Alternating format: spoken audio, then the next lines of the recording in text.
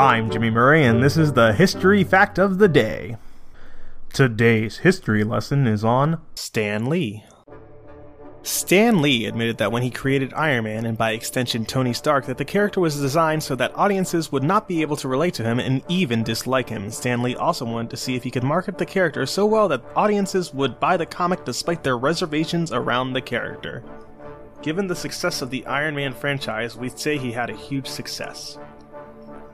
Although Stan Lee is known for his Midas touch, not everything he has done has been a hit. For one example, there's a Dragons vs. Panda comic book that was targeted at the Chinese market. There's also Stan Lee's Hero Command, a mobile game where you play as a superhero you've never heard of. Then there's the Backstreet Project, a comic book and web series featuring the members of the Backstreet Boys. Even though Stan was receiving a nice payout from Marvel through much of the 90s and 2000s, he owned no equity in Marvel when it was sold to Disney for $4 billion. Lee later said, "One of my lifelong regrets is that I've always been too casual about money. It's been made abundantly clear to me by friends and others that I should have realized I was creating a whole caboodle of characters that became valuable franchises."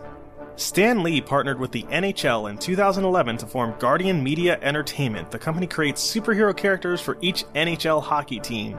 The promotion was also short-lived, but thanks to the internet, the heroes are available for your viewing pleasure. The History Channel launched the series Stan Lee's Superhumans in 2010, which documented people with extraordinary skills and abilities. The show was moderately successful, but was canceled 4 years after it first aired.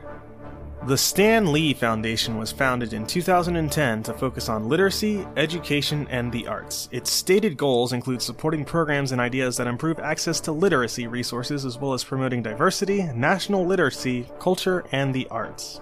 Stan Lee, thank you for the worlds that you built, thank you for helping us find the superhero inside of us, and thank you for entertaining us for decades. Your memory and creations will surely live on forever. Thank you, sir.